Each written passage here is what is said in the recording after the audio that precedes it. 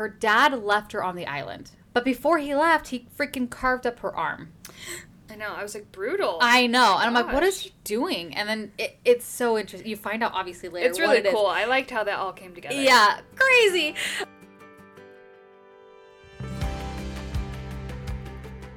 Hello. You're listening to Worth the Read podcast. My name is Sarah. And I'm Shannon. We're sisters who love to read. So whether you're a hopeless romantic or a fantasy fanatic, you've come to the right place. We retell and review clean stories filled with high stakes, swooning moments, mysteries, plot twists, and oh, so much drama. But in the end, we only have one question to answer. Is this book worth the read? Listen to find out, and don't forget to subscribe. I feel like I'm in the Matrix. You know how I have to like lean back all the way? Or they would. I actually don't know if I understand that movie because the last time I watched it was years ago and I was a child. I've actually never seen it. Oh. I watched part of it the other day and I go, this is so boring. It's very serious and you have to think, I feel like. I don't know. Yeah, they just jump right into the storyline. And, like, I understand the whole, like, premise of it already. It's not the kind of movie for me, so I was just like, this is great. Keanu Reeves, though, is very cute. Yeah, Yeah, he's worth it to watch. Okay, I have to just say, I feel so blessed. I've had so many awesome books lately that I've read that, like, I am just, I feel like I have nowhere else to go in excitement that I'm going to explode because I've loved all of these books that I've been reading. Okay. And I just am like, what next? Like, how can this be topped? You know, honestly. It's literally the point of our podcast is to find what's next, but okay. It's just like one after the other. And it started with Fable. So she was the little catalyst. Yes. And then it went to a couple others that I think we should put them all on the podcast. Yeah, so hopefully you guys will be that. Yes. And I can't wait. So I can't wait. Hopefully we can get these out pretty quickly if you're willing, if you think it should go on the podcast. But yeah it's just, and this book, Fable, we've been talking about this for a while because we've seen that it's the Reese's YA, like it's part of her book club, YA. Reese Witherspoon. Yes, and it's like, you know, she's a book club and she will sometimes turn some of those books that do really well into movies and stuff. So she's being really smart, business savvy on her end. But I saw this and I was like, okay, well, it's YA, it's on Reese's book club, it should be really good, but pretty clean. And it is, however, there is a scene. And I guess we can give that, we'll give kind of the basics of the book right now. Yeah. That there's a scene, and it's not explicit really, you know kind of what happens, and then it fades to black. Well, so it's a fade to black. It's a fade to black. There's a part where they're, like, together on the bed, and she does remove her shirt, and then, like, then that's it. But there's no details about it at all. No. This is like a 13 plus. Would be my age rating. Yeah. You know what? I don't understand what the standards are for YA books. Like, because they're so... I've read, what is it? The Cruel Prince. Have you read that one? No. I guess that's kind of like this one a little bit. And I just was shocked. Like, I just thought in YA, they didn't have any of that. Like, you can make out and stuff. Yeah, I don't know what young adult means. I know. Because, like, the storyline of this, it's not like it's geared towards young adults. We don't really know anybody's ages in this. We know they're kind of younger, but I feel like they're in their, like, early 20s. Oh, I did not feel that way. I thought they were, like, he's, like, 18, 17 or something. Really? Yeah, but it doesn't, like you said, it really doesn't. You can put them at whatever age you want. Literally. There's no age limit listed. Yeah. This is so funny because I didn't know, because you said you didn't know who the love interest was for the longest time. Yeah. I didn't know who it was, so I wasn't even thinking about the guy as the love interest, which I do love when that happens. But yes. In my head, when he's first introduced, I'm picturing, like, this older guy, like, 45 to 50. Oh, no! You know, he's just, like, a grumpy guy, but he's still kind of, like, looking out for her. That's the thing and so when she gets on the... Yeah. I was like... You almost went into the spoiler section. And then, when it keeps going, and she keeps talking about all of the people on the ship being younger, and, like, they're all, like, really young and all these things, and I was like, yeah, but the captain, isn't he, like, 50? And then I was like... Oh, like, I think I just skipped something. Are you typically drawn for the age gap trope? No, but your mind is going there, Shannon. I was like, I just wanted it to be. No, I don't know why. Because she never talks about age in the way she describes him. Like, yeah, it's true. There's actually not.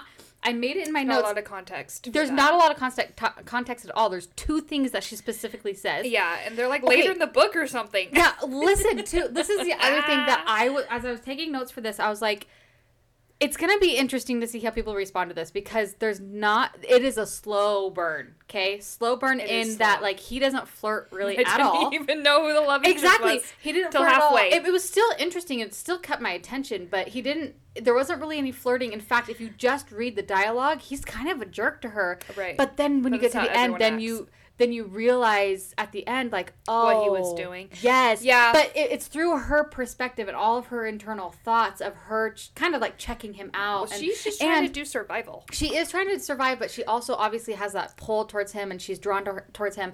But there's small moments where his behavior or his mannerisms show, I see that he might be feeling something for her, too. Yeah, but you the don't. author, doesn't even show that until literally, like, halfway. Yeah. But, I mean, the storyline's so good that you don't care about it. You don't. And then you're like, oh. All right. Yeah, at first when I was reading, I guess the first time I read through it, I was like, man, I wish I wanted him to, like, flirt a little bit more, but then, like, no, it's really good the way it is. Fit, yeah. Yeah, it does. It's His nice. personality is very consistent the whole way through. It is, and it makes sense because it's kind of the feeling that I got from this. Not that it's, I mean, I guess it's kind of dark a little bit in the way that they're trying to survive, and there's a little bit of violence. Everything's, very kind of serious, and she goes through a lot. She's a tough cookie. Like, I was thinking, if I was going through this, and when okay. All right. We just need to start. We do. We're going into it. Okay, let's go over the basics really fast. So, what is the trope, do you think? It's not really enemies to lovers. It's more like friends to lovers, if anything. Because he's... I wasn't even going to let her on the ship.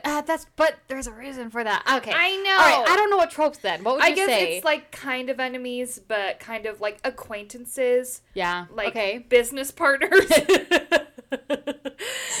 Okay, so there's not a good trope there. Yeah, it's not a very solid trope. It's not a solid trope. No. I say 13 plus. 13 plus. Is it cheesy to you at all? No. Okay, no, I don't think so either. How dark is it, would you say? On a scale of 1 to 5, 5 being really dark. Like really violent. Oh, okay, yeah.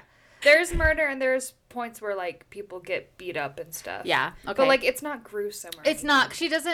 She's not very really detailed in all of that. I mean, it's descriptive, but it's not. Like, you feel the hardship. You get it, and then she moves on. What is the other things that I want to talk about? So we got cheesiness, we got... There's no cussing. Oh, yeah, language. Yeah, there's no cussing. I don't remember any. There's a little. I mean, she says bastard. Am I allowed to say that? So language, I feel like there might be... I guess there's really not anything that's sticking out to my mind. There's no F words or anything like that. So we'll say maybe like... Even though they're pirates, it's not... They don't use any really language. Yeah, okay. So like 1 or 2. I'm sorry if there is anything in there. Nothing is standing out to me right now that I can remember. I'd say like a 1. Okay, and then spiciness? Like out of a 5.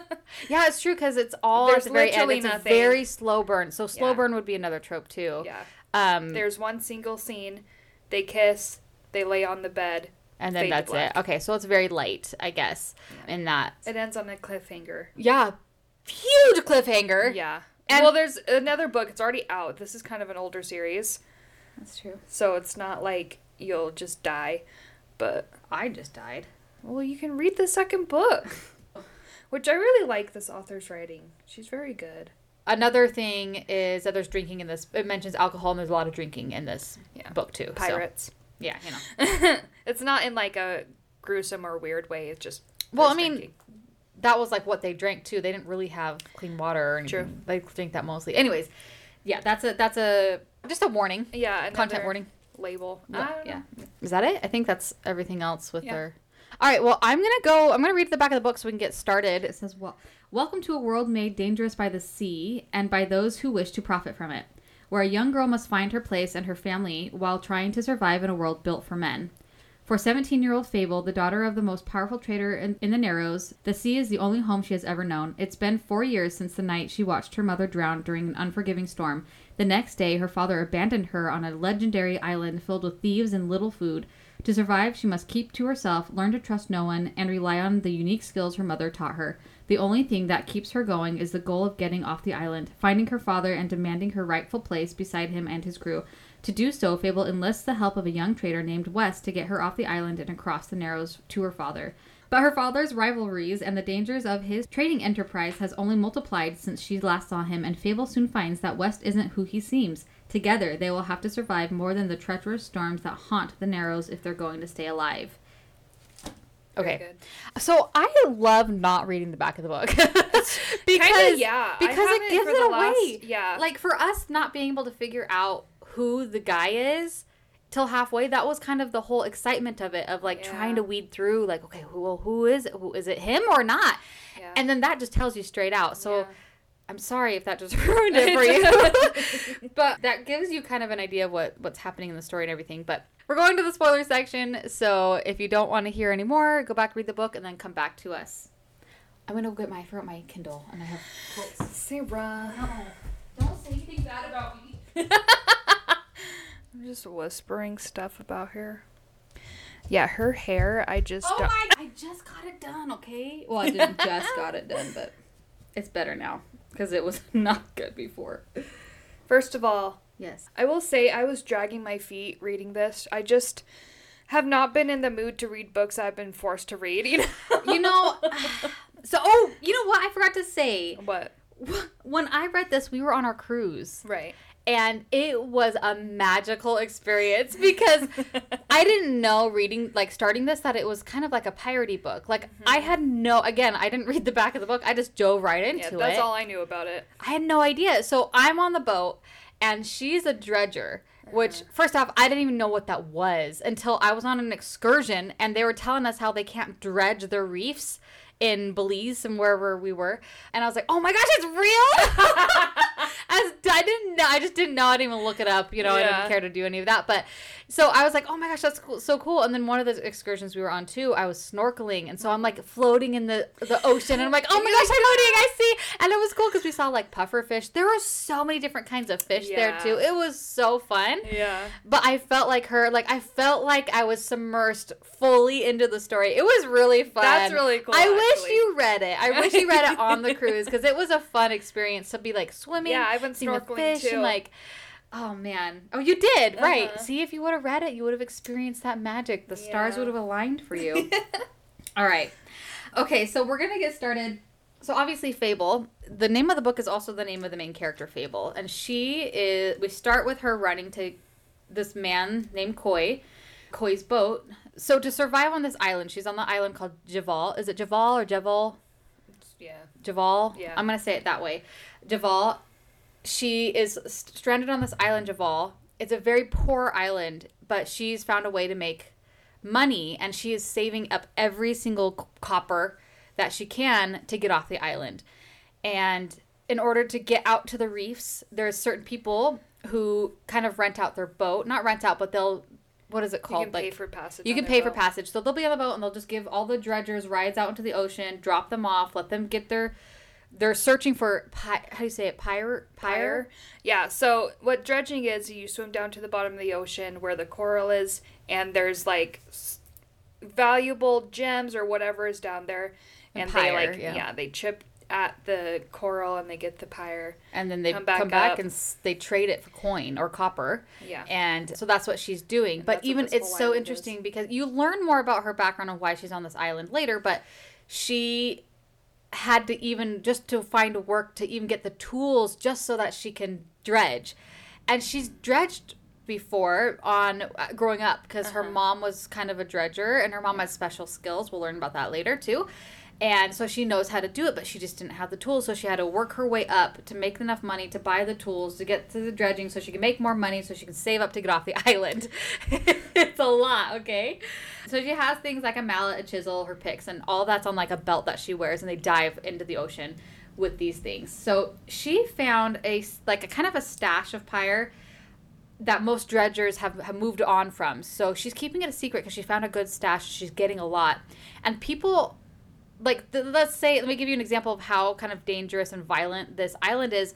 The first night she was there, which was just 4 years ago, she woke up to someone searching her pockets, like while she was coins. sleeping, like look, trying to get the money from her. So she had to get away from the camp, kind of create her own camp and hide everything that she makes. So she knows people are watching her because they know she's kind of saving up because people are keeping eyes on each other and they kind of steal from each other. So she has had to hide all of her copper. And so anyway, she's found this stash. And they're like, well, what are you saving up for? What are you doing with all that money? And where is it? Kind of like... How are you getting all this pie? Blah, yeah, blah. What's your plan? And she's like not telling him anything, obviously. And she's like one of the only girls on this island, too. So she has like no strength abilities against all these men. Like, she has to be very smart and careful. Yes. Ugh. I know. I was stressed the whole beginning of this book. So stressed. It was, yes. Oh my, well, even just diving, Shannon. Oh my gosh. I know. I would be like holding my breath. I was holding no. I can't do it. I know. I was holding my breath, like thinking about like she has to like. It's so obviously the author did a good job of doing the research for this, but like she had to like expand her lungs and the certain things she'd do before she'd take a breath and then dive in and then like. I need to take a breath right now because I feel like I feel like I can't breathe. Like obviously she can hold her breath for like several minutes. Yeah, I don't even understand. And she'll go hundreds of really deep into feet. Yeah, really deep to do what she does. Anyways, so she's gotten lucky because she found this stash and everybody's kind of watching her and she's like, I gotta hurry, I gotta save up. She only needs I think 50 or something. She's like, I think I can get 50. It's 60. Okay, to pay to get off of this. I can pay for transportation on one of the boats that comes here. And she's like 2 weeks away from getting enough. 2 weeks away, okay? She does know already at this point, or she tells already at this point, her dad left her on the island, okay? We're going to give a little bit of backstory. Her father, his name is Saint. They've been on this boat, and he's a very wealthy tradesman and kind of like owns the sea it's like the top pirate kind of Yes, and he's very wealthy, but he doesn't want anybody to ever know that she is his daughter. And he has these rules. I have the rules right here, okay? And he tells her these rules and he says, keep your knife where you can reach it. That's 1. 2, never owe anyone anything. Number 3, nothing is free. Number 4, always construct a lie from a truth. And 5, never under any circumstances reveal what or who matters to you. Mm-hmm. And another rule that isn't part of this, but he says often, or he told her to do, Saint told her to never tell anybody that he was her father, just for her own protection. So those are her rules that she still follows to this day.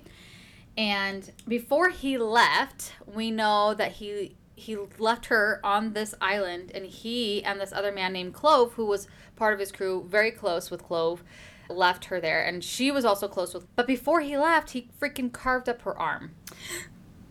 I know. I was like, brutal. I know. And I'm like, what is he doing? And then it's so interesting. You find out obviously later. It's really cool. I liked how that all came together. Yeah. Crazy.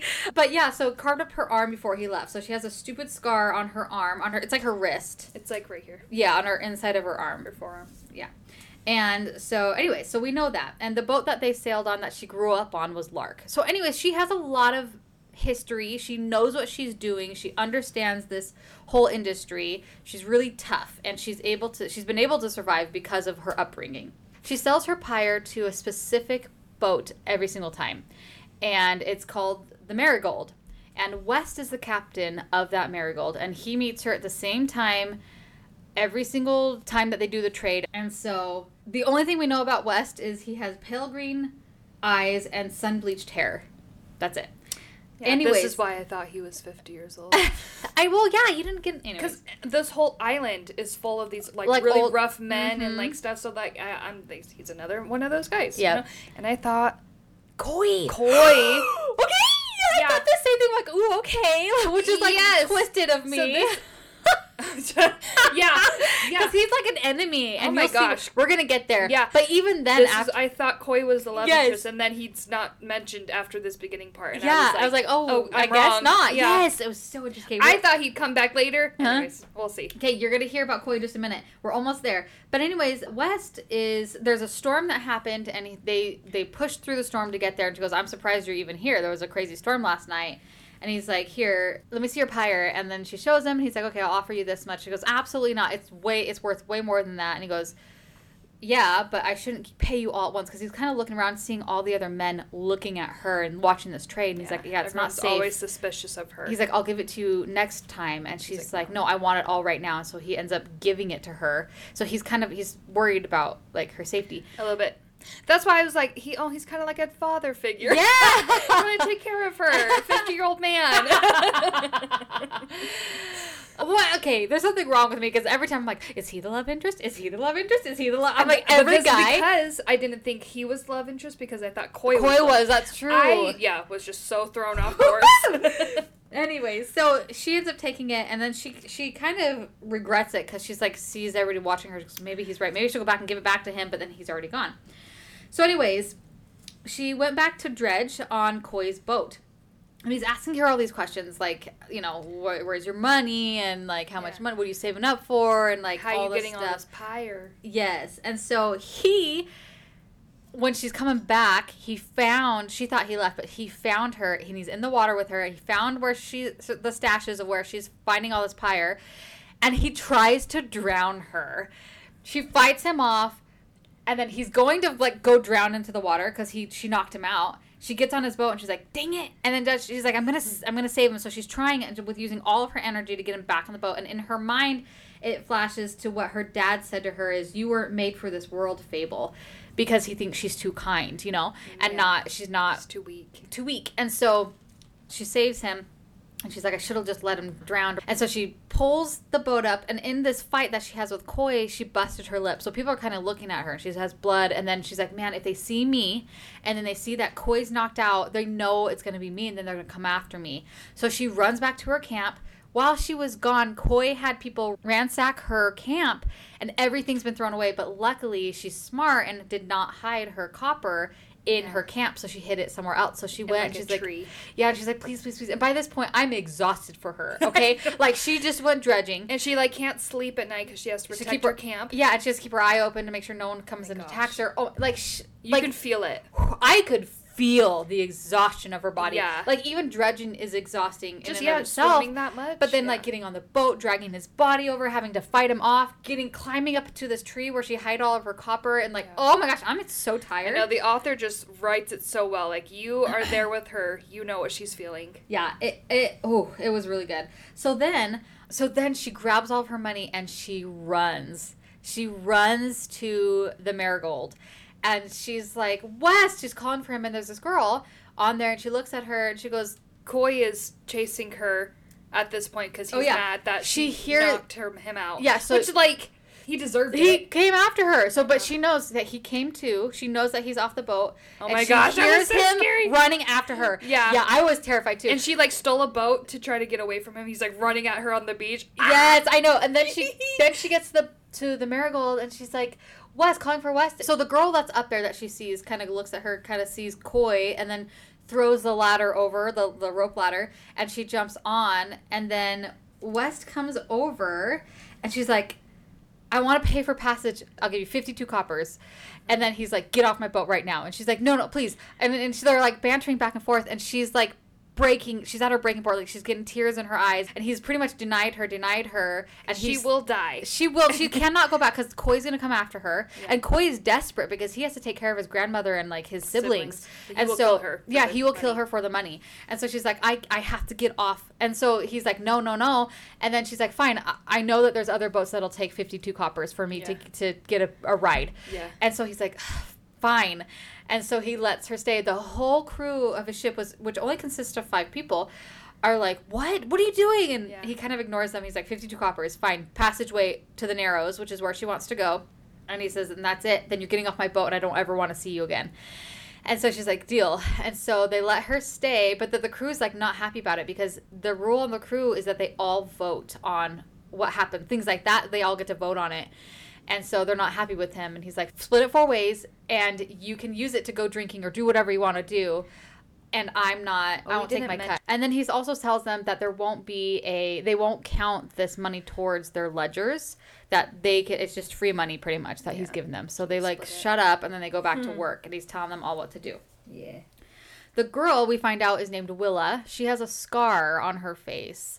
And she takes her down to the hammocks where they sleep. And so she's like, here, you can stay here. And she learns a little bit about them, that there's been a dredger previously on the boat, but the dredger is no longer on their boat. And because pretty much the dredger tried to steal from them, and they killed the dredger and tossed him over. And got rid of him. She doesn't know what happened, but he's not there. He's not there anymore. And his stuff is, so it's pretty obvious. Yeah.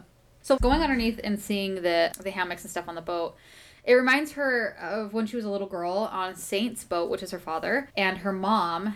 And her mom died on the Lark, which is the boat that her father owned, and that's what she grew up on. The boat sank, and her mother died with the boat. Mm-hmm.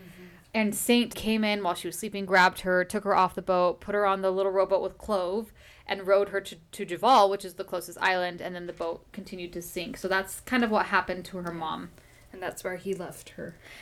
Yes. So that was all 4 years ago. All 4 years ago. Oh my gosh. I'm sure she hasn't processed that at all. Yeah, I am still. You're still processing? I am.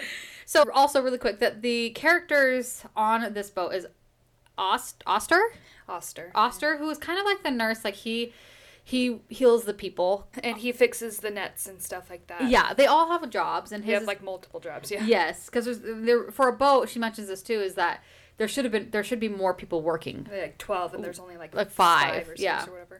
Willa, who's the one who has a scar, is the one who works on the sails. She's the one who goes up into the mast up there and like is the lookout. Does the sails, yeah. He does the sails. Paj.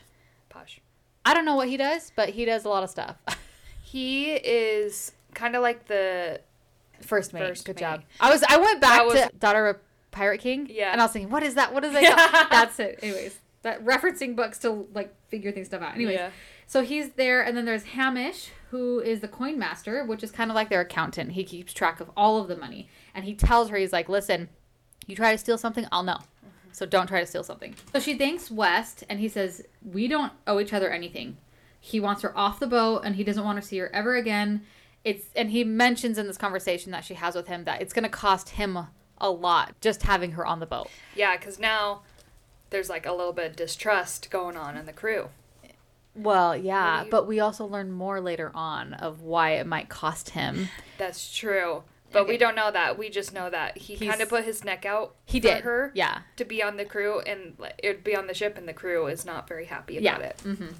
But West knows more than he's letting on. But anyways, so they make a stop where only West gets off. So they're trying to get her to the Narrows, but they say, okay, we're going to get to the Narrows. Actually, their first official stop is Dern. But before they get to Dern, they have to make a stop. And she's like, well, where are we going? And they're like, why don't you mind your own business and keep your heads down and fix these nets, you know? She sees West getting off. He has his coat buttoned up fully, and he gets in a rowboat, and he rows off, like, amongst these islands. Like little coral islands, like, barely sticking out of the ocean. Yes. And so she's like, okay, that's weird. Anyways, while West is gone, and they kind of gang up on her a little bit. Paj, he's like, you're from Javal. I don't trust you. You're a thief. And she goes, I'm not from Javal. I just was there for a while, you know, whatever. And so he's like, well, before you try to steal my coin, I might as well just give it to you. And he takes a coin out, and he flicks it and throws it into the ocean.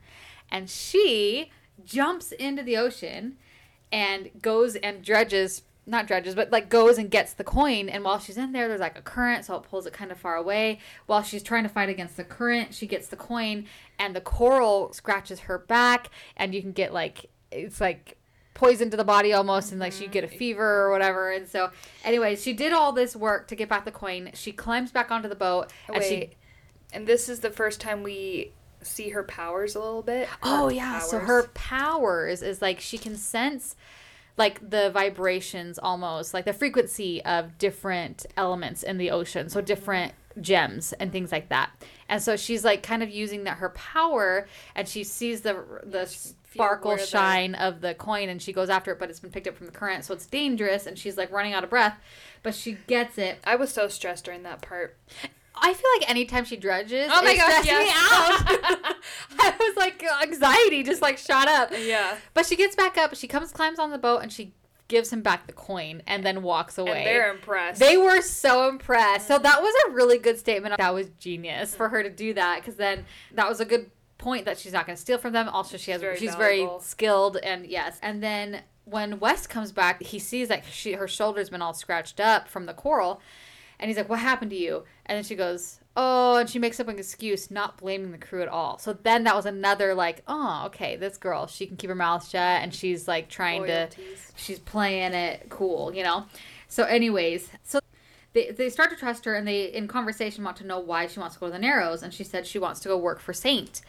And they're like, okay, that's not going to happen. Pretty much like, okay, why would you even want to work for him, you know? What are you going to do when he says no? Yeah, what are you going to do after that, though?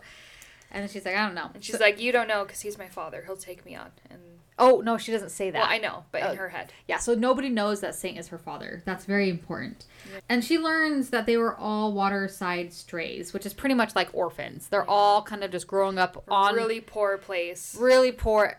All kids are trying to survive on their own, okay? Yeah. So they finally get to Dern, which is their first stop, like halfway point almost to the Narrows. But they pull into Dern. Wes says, you cannot get off the boat. And she's like, I'm not part of your cargo. I'm a passenger. I paid for my passage on this boat. And he says, if you get off this boat, I will leave you here and I'm not taking you to the Narrows. You gotta find some other passage. You gotta find some other way. And you have no money. So what she does is while they're off, she's like, okay, now everybody's gone. I'm going to kind of sneak around. So she breaks into the helmsman's quarters. And as she's kind of snooping around... Helmsman is West. It's like the captain. He's the captain. So it's like his little place that's always locked. Yeah. And the maps and stuff are in there. But while she's in there, she discovers underneath the rug is Saint's crest of his ships. And she's like, what the heck? Why is he on Saint's boat? There's no other crest anywhere. And everything, this is hidden.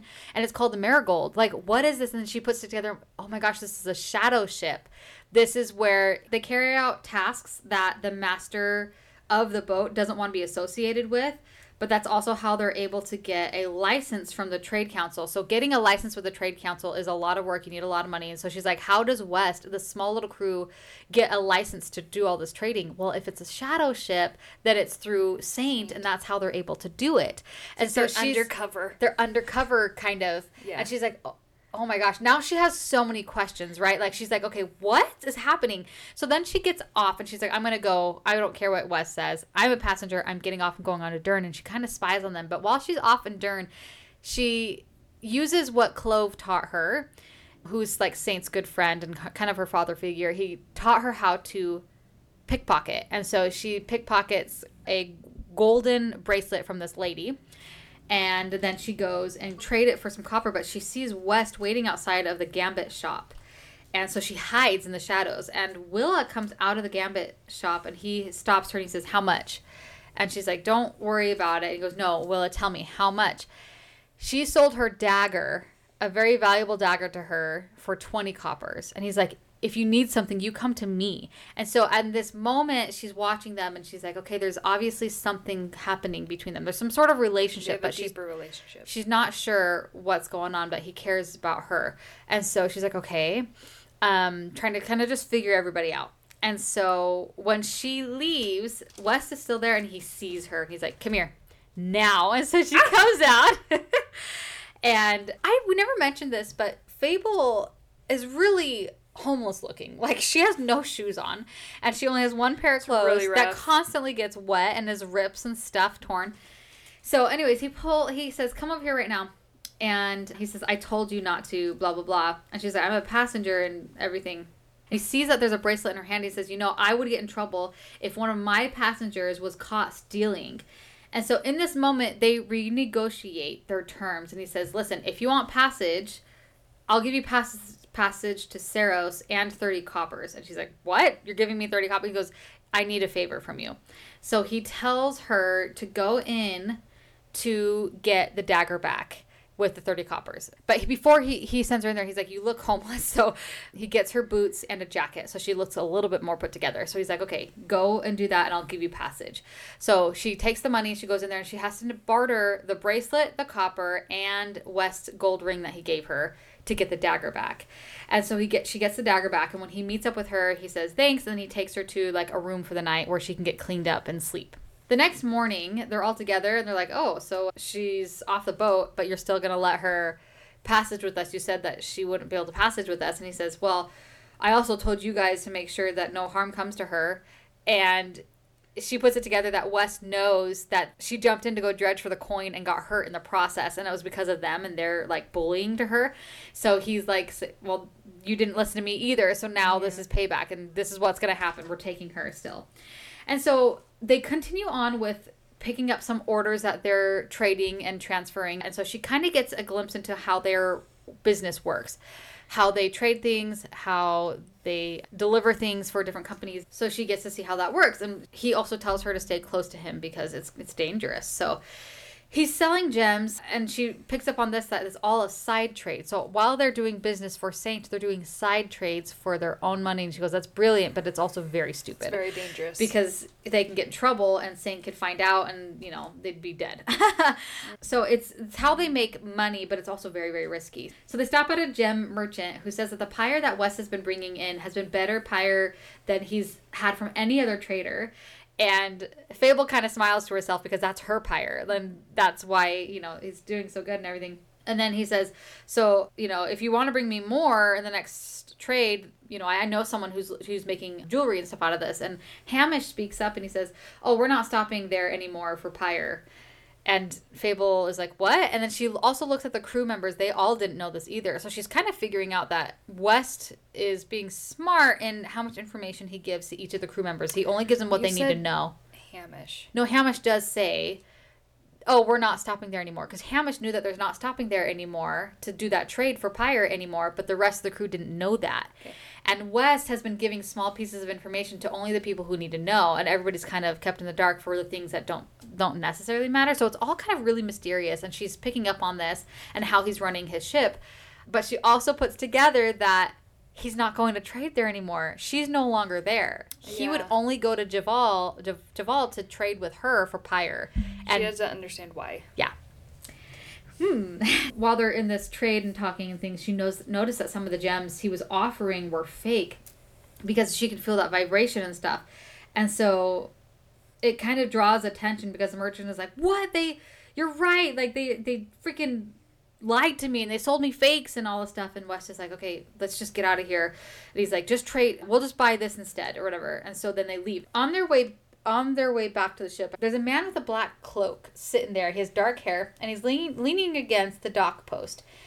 And Willa is beside Fable, and she's like, Zola. Like, she mentions his name, and she doesn't want to see him. Like, she has a reaction to this man that's standing there.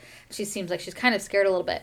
And he talks to West, and he's like, oh, when did you take on a Javali dredger? And he's like, she's just a passenger, that's it. And so he's like, hey, I'm looking for a member of my crew, Crane. Have you seen him? And Wes is like, no, I haven't seen him. Seems like you need to keep better tabs on your crew. And he's like, okay. And then he says, hey, dredger, if you're looking for work, I need a dredger on my boat. And then she just says, no, thank you, whatever. And then they leave. And so then they go on to the room where West is like, you can't draw attention to yourself because now people are going to be saying there's a dredger from Javali who knows how to decipher between real and fake gems and is drawing attention to yourself, and that's dangerous. And also during this conversation, he's questioning her about her ability.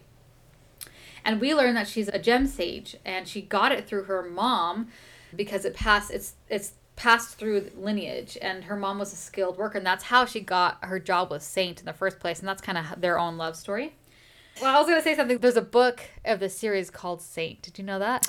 Really? Yes, but I'm not going to say anything about it right now. Well, actually, I can say it now. Her mom died. Right. And so I don't want to read it because it's going to be sad. Yeah. Mm-hmm. So I know I'm interested because I want to know about Saint, but then I also don't want to be sad. Yeah. Don't want the heartbreak. Yeah, so that's a book. I think it's actually book 1. Of this series? Yeah, I thought this was book 1, but I think it's book 2. So it's like a prequel. Yeah. Oh. Okay, so Wes says, being responsible for you is going to get me killed in this conversation. And he warns her against Saint, saying that he's dangerous. Like, don't work for him. He's a dangerous man. And then she's like, yeah, but you work for him. And she moves the rug back and shows him the crest. And she pretty much says, I figured it out. You work for Saint. But gets called into the deck by one of the crew and they set off. And so that's where the conversation ends. And so she's up on the mast with Willa. They're having a conversation, and then it's darker in my head. I imagine it's darker, like they've been sailing for a little bit. West calls for Willa and says, come down here. And they bring out this crate, and inside the crate is Crane, who is Zola's crewmate that he's looking for. And he's tied up and he's gagged, and he looks at Willa and he's like, has a pleading look in his eyes, and then she shakes her head and she has like tears in her eyes. They close up the crate. She puts nails in it so that's closed up, and they throw him over the boat. They kill him. The stress. I felt reading that. Oh my gosh. And Fable was like, no, wait, what are you doing? No. And then she pieces it together that it was obviously the guy at fault for hurting Willa and like scarring her face. So yeah, it's like her scar's in the shape of like a dagger. So it's like they heated up a dagger and like just put it on their face. Thank you for clarifying, because I totally forgot. Yeah, because she mentions a couple times it goes up from her jaw and ends in a point on her cheek. Like very clearly, it's the outline of a dagger. So somebody intentionally did that to her. It wasn't just an accident. And that was Crane. And they freaking caught him, killed him over the boat in the worst way possible. Oh Could you imagine dying that way? Ugh. I have a fear of drowning. Oh. No wonder why you were so stressed reading this book. Yes. Because I was like, ah! Yeah. But now Zola's going to be even more after them. So they mentioned that. They're like, Zola already knows. He already knows about that they got him. Yeah. So later the storm is coming in, and it was a really bad storm. The storm was stressful. Yeah. Writes everything so good that the emotions that goes with all of these events. Yeah, it was really, really great writing. Oster fell overboard, and Paj, without a second hesitancy at all, he just jumps over and saves Oster. They throw a rope. West and Fable are pulling the rope up.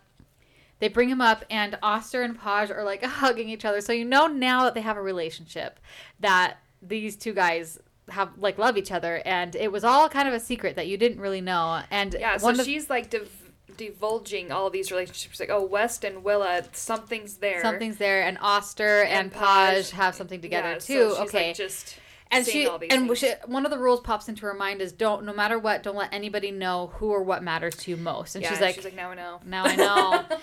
But she's not going to do anything about it, obviously. She's a good person. But I love it because the storm is still raging on, and during the storm, West is like, Fable, get under the deck, and she like refuses, and she's still like helping and stuff, and I didn't mention this either, but there's a moment where she falls off the mast, and she's like hanging by rope, and like she can't get the rope untied. She's like hanging out over the ocean because the anchor got stuck, and the wind is blowing, and they're tilting, and she's swinging, and she has to untie the rope. It's crazy. It's a crazy scene. And she did untie it. She's getting like hecka beat up, but then Oster goes over. That's when they help pull him up. And then finally West goes to her, grabs her face, and says, "Go under the deck." That was so cute. I know, I loved it. And so then the boat like swings, and he lets go, and she slides like pretty much down into the doorway to get under deck, because they're getting tossed and turned, and so he uses that momentum to kick her down.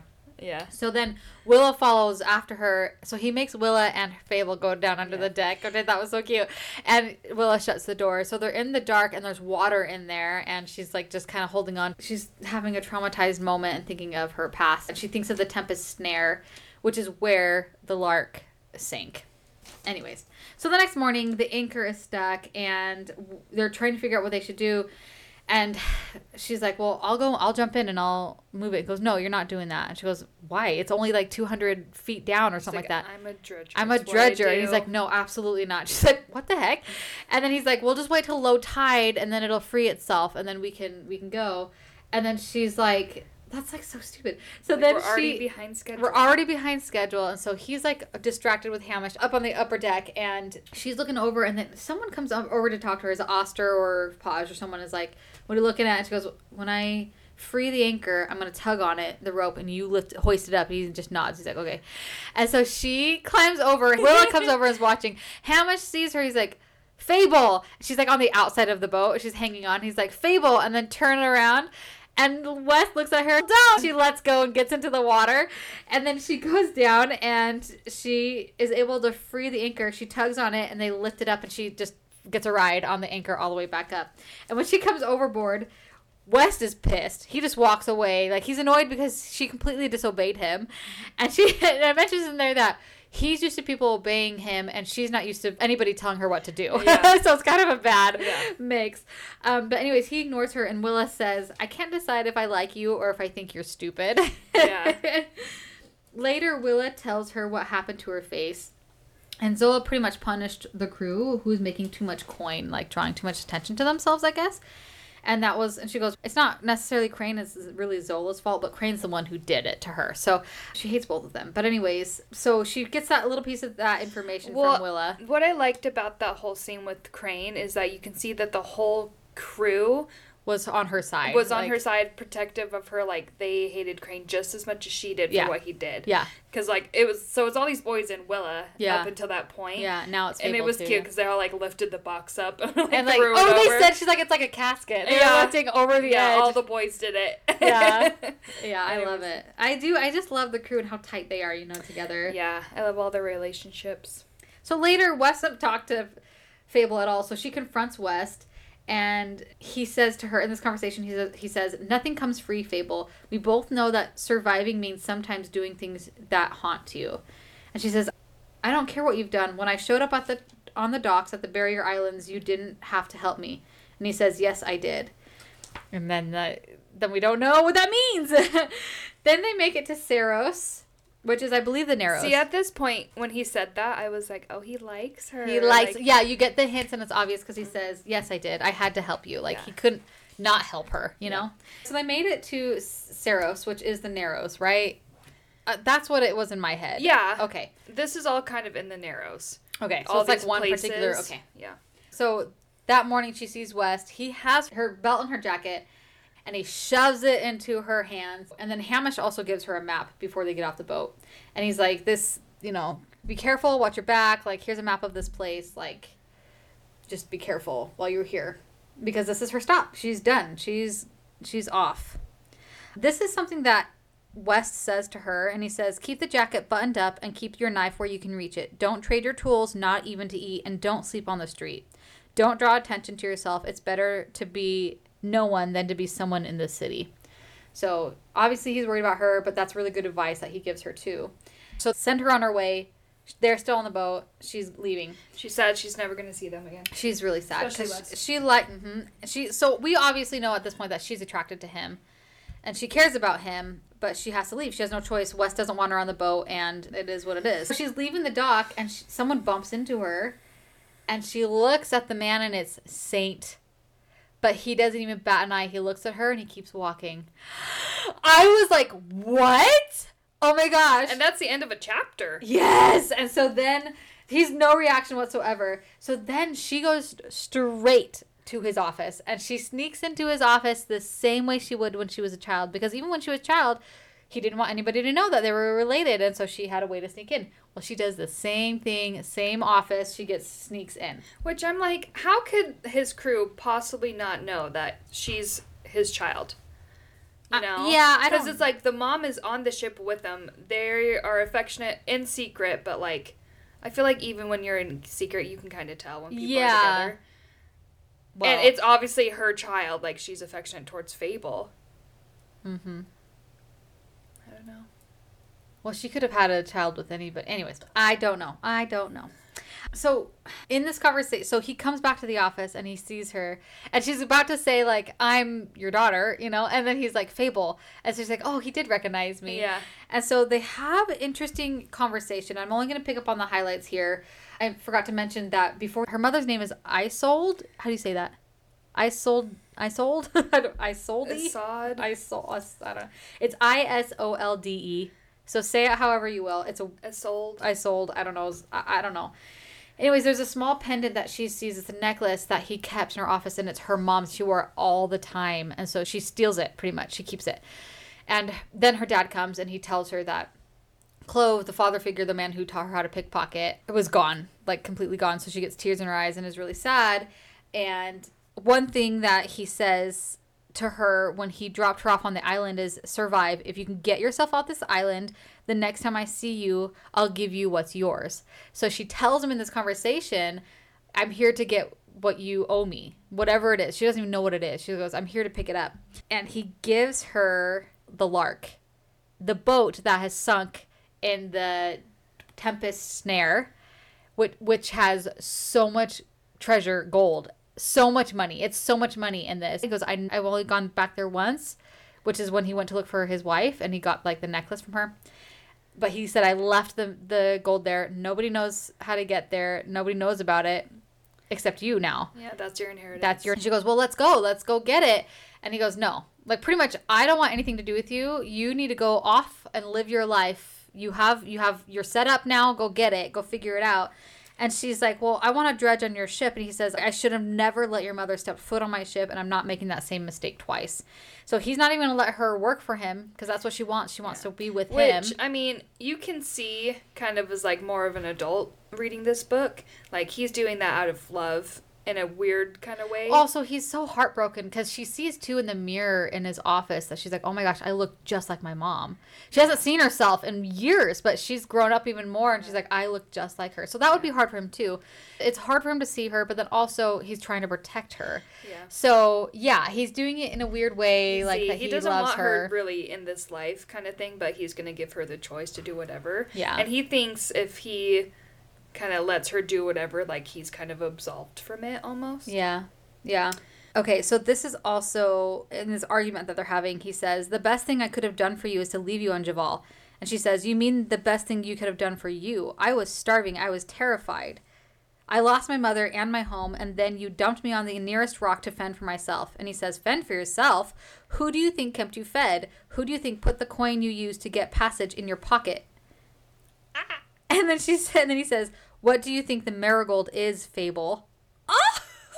And she says, I know what a shadow ship is. It's the decoy you use to manipulate trade and gather information. I'm not stupid. West is probably saddled under a debt to you that he'll never be able to pay. And he says, very smart. And she says, what does this have to do with me? And he says, you think West would have shown up in Javal if I hadn't sent him there? You think he would have paid you for pyre if I haven't ordered him to? And then she says, what are you saying? And he says, I took care of you.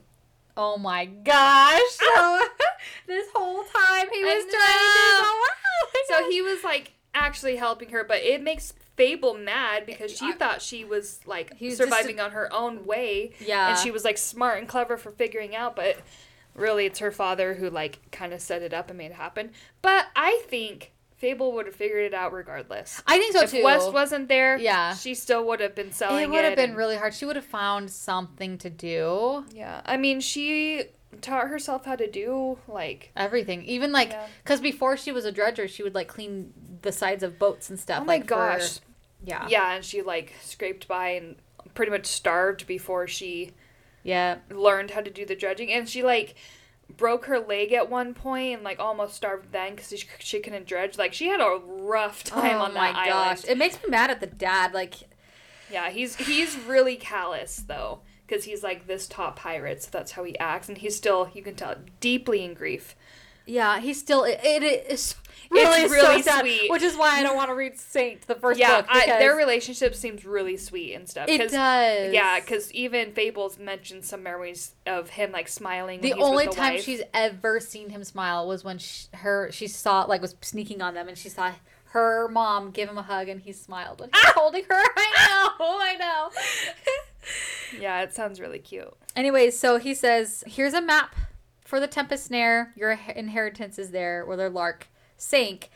And she says, if you're not coming with me, then this map is useless. Even if I find a way to get there, I'll never be able to navigate the Tempest Snare without you. You're the only one who knows the way through those reefs.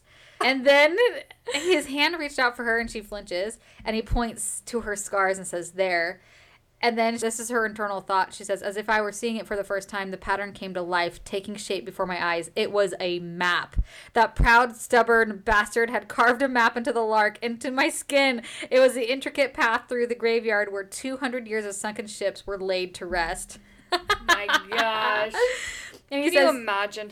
He says, you have everything you need to build your own life. He literally carved the map to get to the lark in her skin. This was the plan all along when he dropped her off on that island. He knew she was going to have the lark and he was going to give it to her. But carve it into her skin. I mean, like, oh my gosh. He's a rough man, let me tell you. Like, she even said when he was doing it, she thought he'd gone mad, you know? He just coldness in his eyes and he was just like carved Carving it. her- But he did.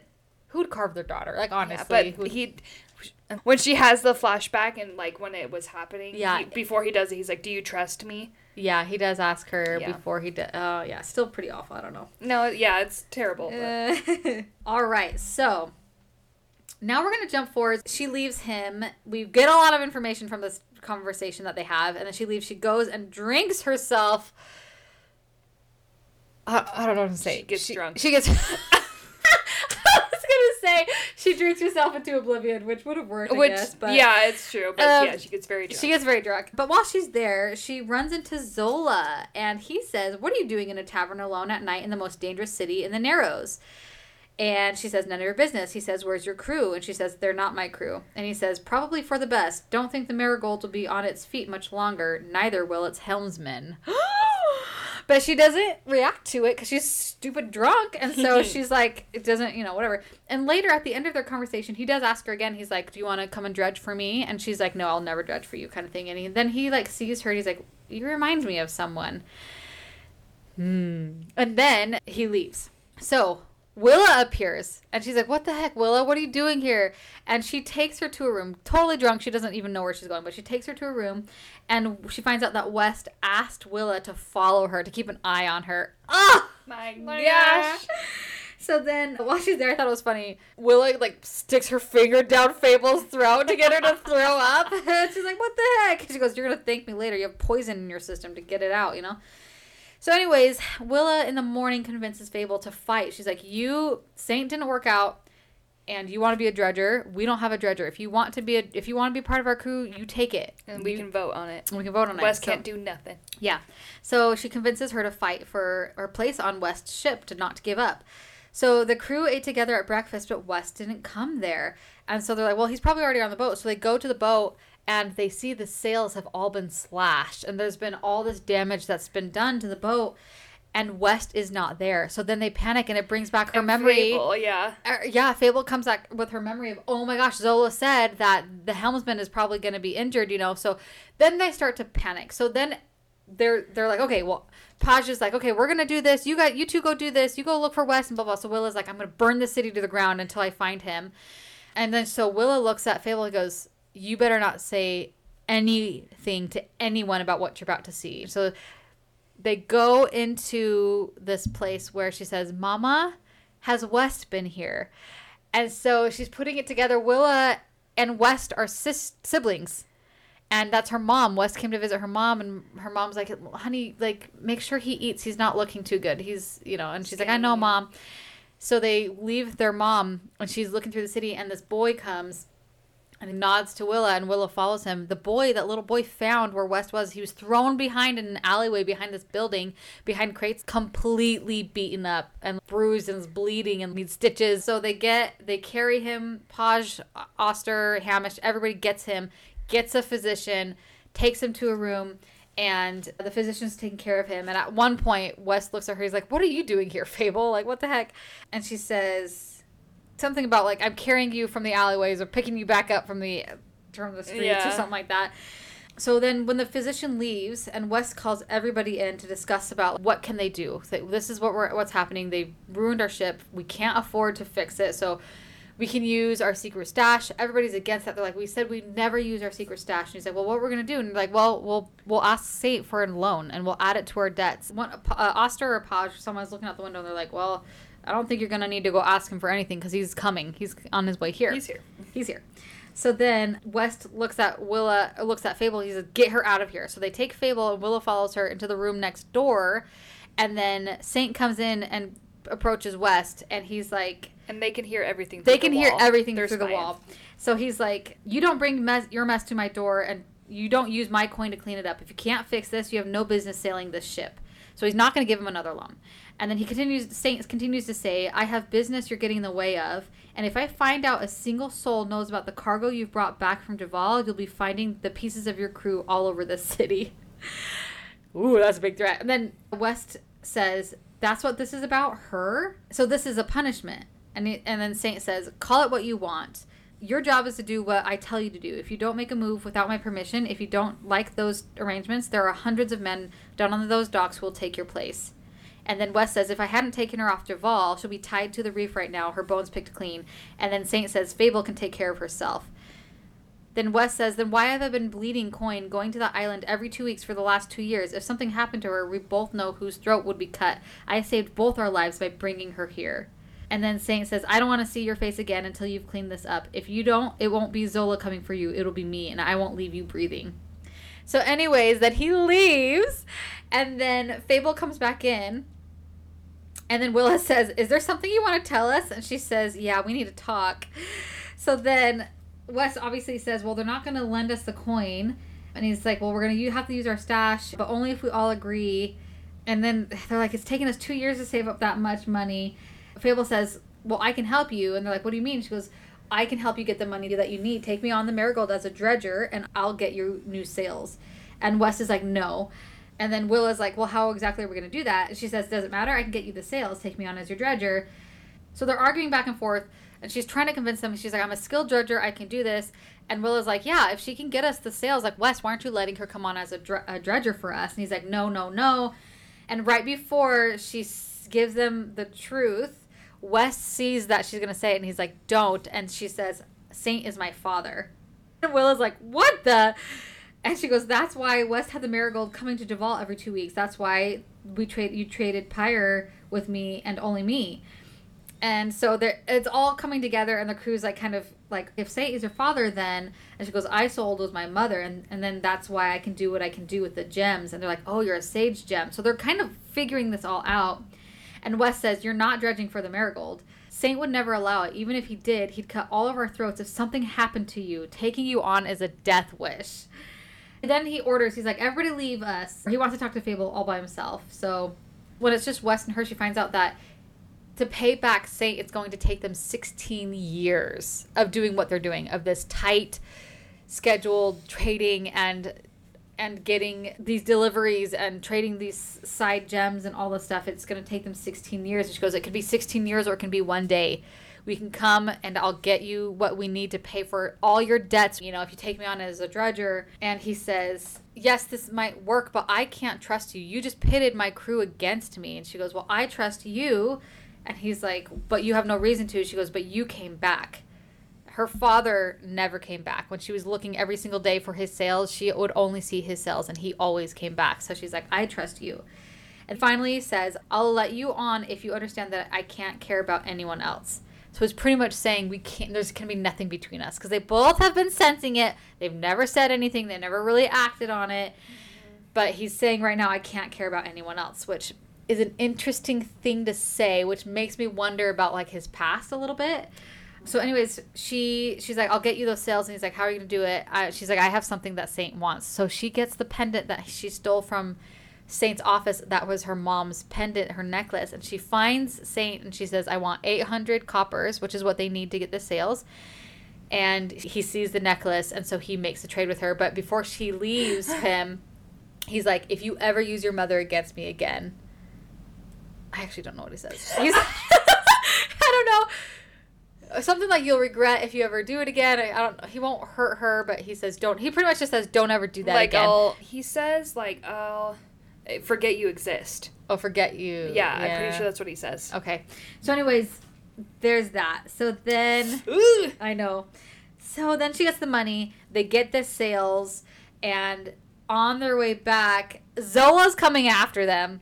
Okay, because he already tried to capture the ship. They see that they got the repairs done. Zola's coming after them because obviously he knows that he took his crewmate. Mm-hmm. And they barely get onto the boat. They escape him. Then they get to the Lark. Wes and Fable, I'm passing a lot. Okay, they repair the sails. They repaired the sails, barely escape Zola, who's coming after them with like pitchforks. And he's like, my plan failed, so he's going to come and like burn the ship or like now he's angry because West survived, and if they escape, it's really embarrassing for Zola. Yeah, so everybody kind of knows that he didn't. Yeah, it didn't work. So embarrassing, and Zola's already kind of going down in the world. So that's why he's against West so much. He's starting to struggle in the trading world, and it's So Zola can't go up against Saint, but he can keep other crews like West down. Yeah, so that's why he's so against West and stuff. Yes, but like. Nah, he's just going down. So anyways, I'm skipping a lot here. It's kind of treacherous just to get to the Lark where the boat has shipped, where her inheritance going is. Through coral. Yeah, and it's very shallow. And shallow, and it's if you hit the sides, it'll put a hole in your boat and it'll sink. And anyways, it's intense. Yeah. But they get to the Lark. West and Fable dive in, and this is actually where they have their first kiss. Tell me. Oh my gosh. Tell me about it. So they're both in the water, and they kiss in the water. I was like, I'm not sure how I feel about that. I'm not either. It was really cute and romantic, but at the same time, you're thinking of logistics. I'm like, is there water getting into their mouth? Can you even, feel what's happening? Can you see? The pressure underwater. Yeah. I don't know. Yeah, can you see? Because, apparently, we know she, opens her eyes underwater and stuff. But, yeah. It just, would I want it to happen to me? Probably not. Was it cute in context of the book? In the story, it was cute. Because she's a dredger and they're underwater. And it's and I do like that she played on this part too. Is it's a secret. It's very intimate. No one else could see them, hear them, nothing. It was very, just only them knowing. Yeah. And so even when she gets back onto the boat, she's like, I don't even want to look at him because I don't want to ruin the moment that is still playing on in my head of them kissing in the water. It was cute and romantic in the book. Let's just say that. But it sounds odd. And I don't know. If somebody tried to do that to me underwater, I would be pissed. I'd be like, get away from me. You're going to make me drowned or something. I'd probably gasp and then water would get in my throat and I'd die. Yeah, that's what I was thinking too. Oh my gosh. So then they're sailing back, and then they have kind of been not looking at each other and avoiding each other. And then she finally goes into their room and they're having the conversation, and West is just divulging information. She's like, what are you doing? And he says, what else do you want to know? And she says, don't. The moment you tell me anything, you're going to be afraid of me. And he says, I'm already afraid of you. Oh. The first helmsman I ever crewed for used to beat me in the hull of the ship. I caught and ate rats to survive because he didn't feed waterside strays who worked for him. The ring you traded for the dagger belonged to my mother. She gave it to me the first time I went to sea. I stole bread from the dying man for Willa when we were starving on waterside and told her that a baker gave it to me because I was scared she wouldn't eat it. The guilt of it has never left me, even though I would do it again and again. The only thing I know about my father is that his name might be Henrik. I've killed 16 men, protecting myself or my family or my crew. West, stop, she says. And he continues, and I think I loved you since the first time we anchored in Javal. He grinned, suddenly staring at the floor. A bit of red bloomed on his cheek. And she says, what? His smile turned sad. He continues, I have thought about you every single day since that day, maybe every hour. I counted down the days to go back on the island, and I pushed us into storms I shouldn't have because I didn't want to not be there when you woke up. I didn't want you to wait for me, ever, or to think I wasn't coming back. I struck the deal with Saint because I wanted the ship, but I kept it because of you. When you got off the Marigold in Saros, I didn't know if I would ever see you again. I felt like I couldn't breathe. It's so cute. It's so cute. Wait, I'm not done yet. And he says, the only thing I feel truly afraid of is something happening to you. And I kissed you because I thought about kissing you for the last 2 years. I thought that if we can't do this by the rules, Fable, no secrets. I underestimated my ability to be on this ship with you and not touch you. And then he kisses her, pretty much. So then, anyways, they have their first make-out session, and it evolves into more, and then that's when it goes into blackout. So they're traveling back to the Narrows in Saros, and... Is it Saros? I thought it was Dern. No, Dern's the other place, the halfway point. Well, they did the coins and stuff. That's what I was confused about. I was confused about the places, too. There's a map at the beginning, I think. No. And that just specific part of the story, I thought they were in Dern because they sold the coins and stuff. I think I just missed it. I think I did too. I don't think it's very clear. So in Dern is where they trade, but then they keep traveling and they go to the Narrows where Saros is. That's how I picture it in my head. I apologize. So I thought this was in Dern, so I guess it's in Saros. Okay, early in the morning. Early in the morning, she leaves the ship, and I like how is it Oster or Paj or someone is just looking at her, and he already knows. He's like smiling, and she's like, "Shut up," doesn't say anything. Doesn't want him to know, but Anyways, they're happy for them because they're happy for West, But anyways, the next day she goes back to her father again, and this is the last quote I have, I think. This was a cute scene. I liked this one. Okay, so I'll just read this. So she's talking to her dad. She says, you were wrong about so many things, but most of all, you were wrong about me. And he says, what does that mean? She says, you said I wasn't made for this world. I'm here. I made it off Javal. I found my own crew. I did that. And then he says, you don't know him. He's not who you think he is. And so and she kind of just brushes it off, but in my head, I'm like, that's been brought up like more than once. And now I'm just questioning, like, I have predictions for the second book. You do? Okay, hold on. We'll talk about it later. Okay. So she has money because of the inheritance and everything like that. I think they went back, traded some money, got some money. Oh, they did. On the way back in Dern, they got rid of like all the gems and the gold, and they got copper. And then she went back, and she was able to. What she did, she went back and got West's ring that they traded for Willa's dagger in the earlier in the book. So she got his ring. But after she got his ring, she comes out and she sees Zola there, and he kidnaps her, and he knocks her out. So she wakes up. The next thing we know is she wakes up on a boat in the middle of the ocean, and then turns around, a man, and it's Clove. I knew this, though. The whole time when he said he was gone, I was like, he didn't say he was dead. He just said he was gone. So the whole time I knew that Clove was alive. I'm like, he's coming. Because she brought him up a couple of times, too, talking about Clove. And I'm like, he's got to be coming back. I didn't even think about it, because I was like, when he said he's gone, I was like, maybe dead. Maybe he just, like, he's a traitor or something. But then I was like, I just brushed it off. So when it said Clove at the end, I was like... That's literally how the book ends, guys. It's literally, the last word is Clove. There. I know. Oh so it is the cliffiest cliffhanger ever. And I wanted to go right into book 2 and book 3, but then I got into another amazing book, and then I haven't gone back. So now I'm book jumping, and I'm like, I gotta get back into it. So I can't. Cliffhanger. That's so funny. I can't wait to get onto book 2. It's Namesake, what it's called. Okay, here's my prediction. Okay. My prediction is it's going to be like ACOTAR, where it's like she falls in love with one person, but then but the real love interest comes in, and I'm worried it's Koi. That's a stretch. Wouldn't that be crazy, though? Because that's what Saint said. He's like, you can't trust West. You don't know him. But, like, what if that's, like, legit? She can't trust him, and, like... That would really put me for a spin, because I'm not inkling towards that at all. Like, at all. Here's my thing. Why mention Koi so much in the beginning and, like, kind of delve into his details and stuff? Because that's why I thought he was a love interest. Huh. Why set that up if he's not going to come back into the story somehow? Okay, well, that alone makes me want to read the second book right now.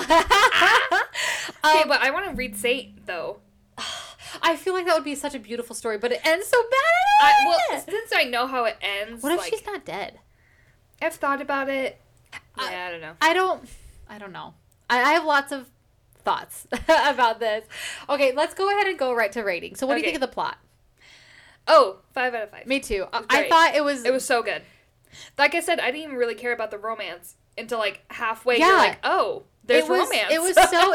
yeah, for me being just a staunchly, like, romance reader, I didn't need it. Because it wasn't really heavy at all. It was fun to guess and to, like, wonder, but, like, it was just so interesting. The world was so interesting, and there was high stakes and intensity that I'm like, it was very captivating, and the writing flows so well, and the things that have happened. It just was, it was a very intense, really great story. Well, you said that. You were like, the first chapter is kind of slow, blah, blah, blah. I didn't think so at all. I had a hard time getting into it, and I don't know why. I think it was because I was on vacation, and I didn't want to read. I just kind of wanted to relax, and so it was hard, but I knew I needed to read it. But then it ended up being magical anyway, so it was good. I was hooked from the beginning. That's good. Okay, Which is, because you were like, I was like, this is not slow. Like, I'm invested. Okay. Well, I was stressed the whole time. She's like, I'm like, she could have drowned. Anyways, 5 out of 5 for me. Okay, I would say it's like a 4 out of 5. Yeah, it's very high, very high. Yeah. Okay, so the ending. Want to do romance? Okay, first? Okay, sorry, skip. Weird. So the romance.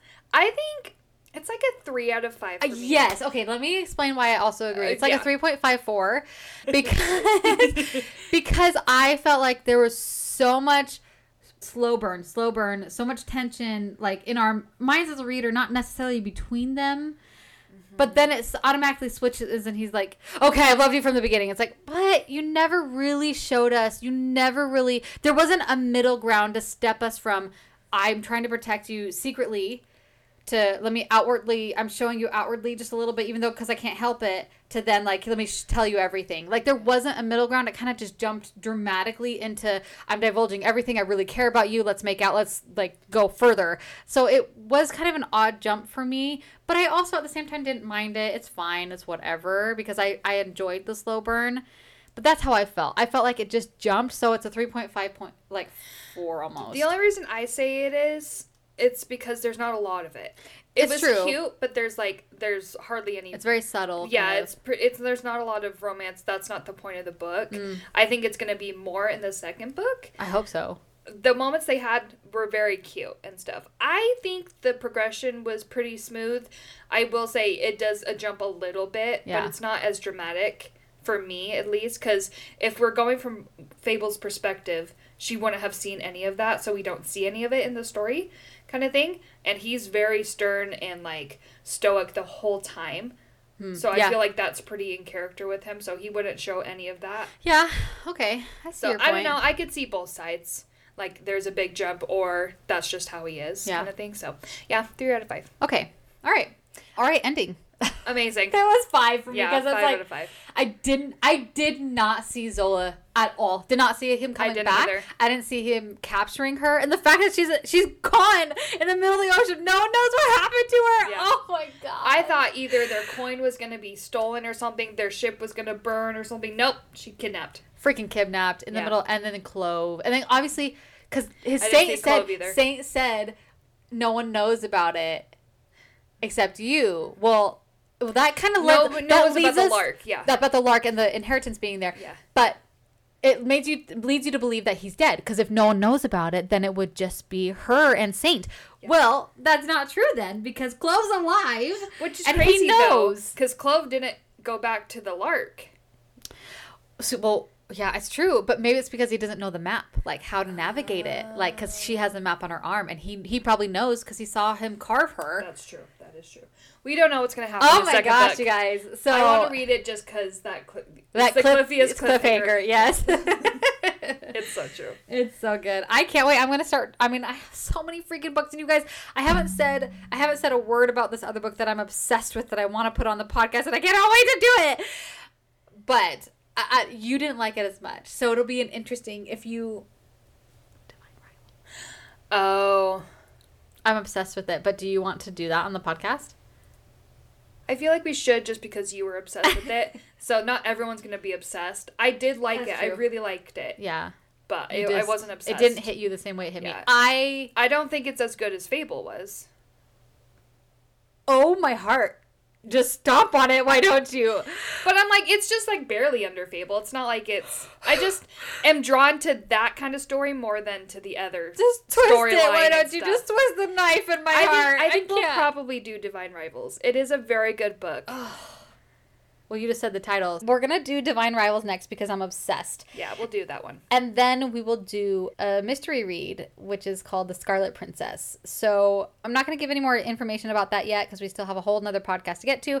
But thank you so much for listening to Fable, done by Adrienne Young. I don't think we mentioned that at the beginning, but it's Fable by Adrienne Young. I do love this cover, though. I think it's so pretty. Here, if you haven't seen the cover, you can see a little bit more. Follow us on Goodreads. We have a discourse on there. It's Worth the Read Pod. Just Worth the Read Pod. And it's going to be like our own little book club. We can discuss books and stuff on there. And we have all of our books listed on our bookshelf. So I know. So it's organized. If you want to kind of navigate the books and like click on it easy, and we have our review. We're going to do all of our reviews of the books on there. And then you can comment and stuff on it. Yeah. Also, we're going to do a Facebook group. I've been kicked out because I made too many profiles. But I'm going to make a Facebook group for Worth the Read. A profile for Worth the Read. So we're going to have that too. So don't forget to follow us at Worth the Read Pod on Twitter, Instagram, and TikTok, but also check out our Goodreads account and our Facebook profile. And then we're going to have lots of fun discussions there. Mm-hmm. But we'll see you next time where we'll share the next story of Divine Rivals by Rebecca Ross. And you can decide if it's worth the read. Bye. Bye.